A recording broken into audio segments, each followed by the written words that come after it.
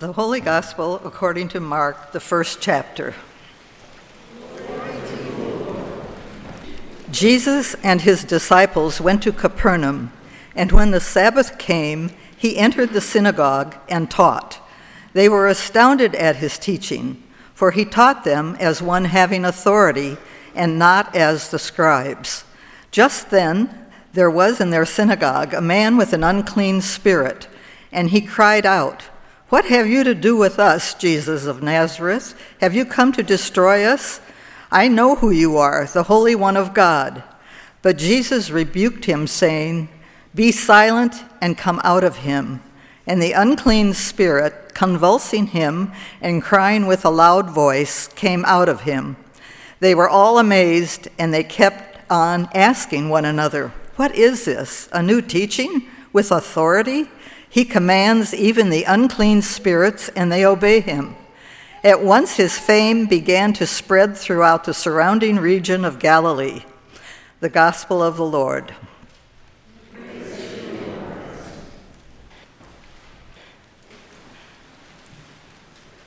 Please believe me when I tell you that I tried really, really hard to not preach on the exorcism in today's reading from Mark. I'll tell you, I looked at all of the other readings for a way out, beginning with the Old Testament reading from Deuteronomy. That is about the promise of God's continued guidance for the Israelites once they arrived in the Promised Land, and his promise to do so was going to happen through the voice of the prophets.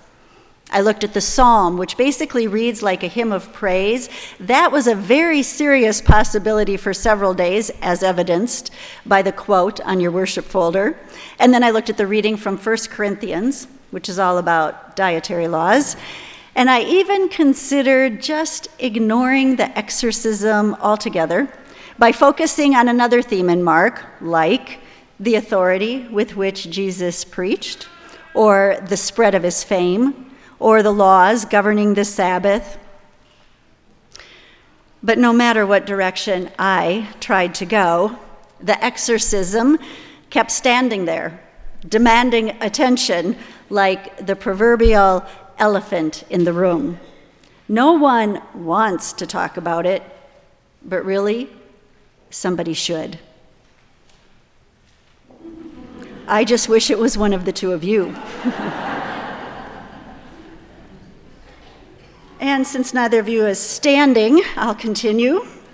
So about that elephant in the room, there was a man in the synagogue on the Sabbath who was possessed by an unclean spirit that called out to Jesus. And at Jesus' command, with convulsions and a loud cry, the unclean spirit that possessed the man came out of him. This story documents the first of 4 exorcisms performed by Jesus and recorded in Mark's gospel. And according to Mark, an exorcism, is the very first thing Jesus does in his ministry. It's his first public act. I'm going to invite you to open up your Bibles to Mark chapter 1. We'll take a look at that in just a moment. Mark chapter 1. I'm sorry, I don't have the page number. New Testament, Matthew, Mark, Luke, John. And while you're finding that, I want to tell you a little bit about Mark. Mark is the earliest of the Gospels, written just a decade, 10 years after the resurrection. I like to say that Mark writes like the guy who has just come from the fire.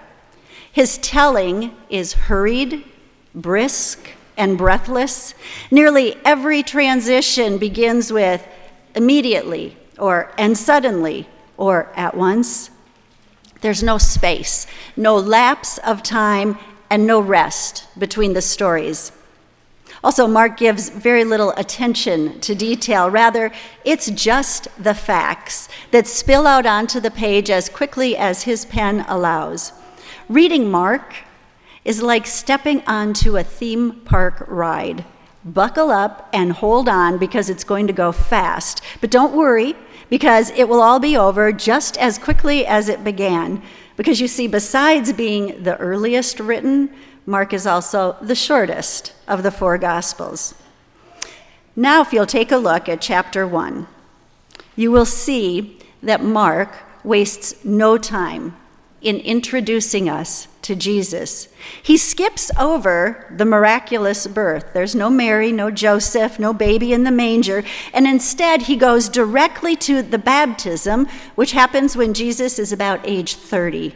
And then, immediately, he follows that, again, looking at your Bible, with the temptation by Satan in the wilderness, the announcement that the kingdom of God is at hand, the calling of the first disciples, and the exorcism at Capernaum. Mind you, at just 21 verses into this gospel, we're not even halfway through the first chapter, and yet already we have been given enough information about who this Jesus is to chew on for a lifetime. We know, we've been told, that he's the beloved Son of God, and that he resisted the temptation of Satan, and that he announced the kingdom of God to be at hand, and that he has power over the demons. Any one of these truths is worthy of study and reflection, but it's that last one about the exorcism that has perhaps caused the most reflection and discussion. It's no surprise that over the centuries there has been considerable debate calling into question the precise condition of the man in the synagogue. As in, was the unclean spirit a primitive understanding of a condition that modern medicine would classify very differently? For example, one commonly voiced theory is that what the man really suffered from was not demon possession at all, but rather some form of mental illness. While it is true that the distance between the 1st and the 21st centuries poses all kinds of challenges for interpretation, for today, the question of what exactly possessed the man is completely beside the point.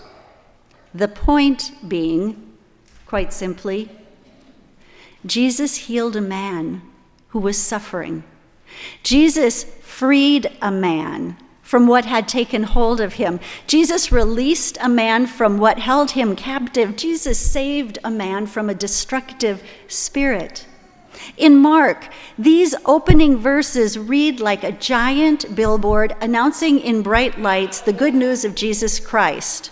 God's only Son, the Beloved, has come to oppose every force, every unclean spirit, every possession, every little thing that takes hold of and comes between God and his children. I have to tell you, that first century news is every bit as good and true today as it was then. Jesus came to release you from what possesses you, and from what has taken hold of in you, and from what keeps you in bondage, and from which you cannot free yourself. I don't know exactly what that might be for you, but one thing I do know is this: there are a whole lot of ways to be possessed. The list of what takes hold of and comes between us and God is long. I think of things like anger and jealousy, greed and prejudice, intolerance and racism, addictions and lust, pride and selfish ambition. So it is, just like the man with the unclean spirit, that we too stand in need of what only God can do: free us from all that holds us captive. In just a few moments, we will gather our offerings, and as they are brought forward, we will stand and sing together words that come from Psalm 51. As you reflect on what needs casting out of you this day, may these words become for you a prayer. I close with them. Create in me a clean heart, O God, and put a new and right spirit within me. Do not cast me away from your presence, and do not take your Holy Spirit from me. Restore to me the joy of your salvation, and sustain in me a willing spirit. In the name of Jesus, amen.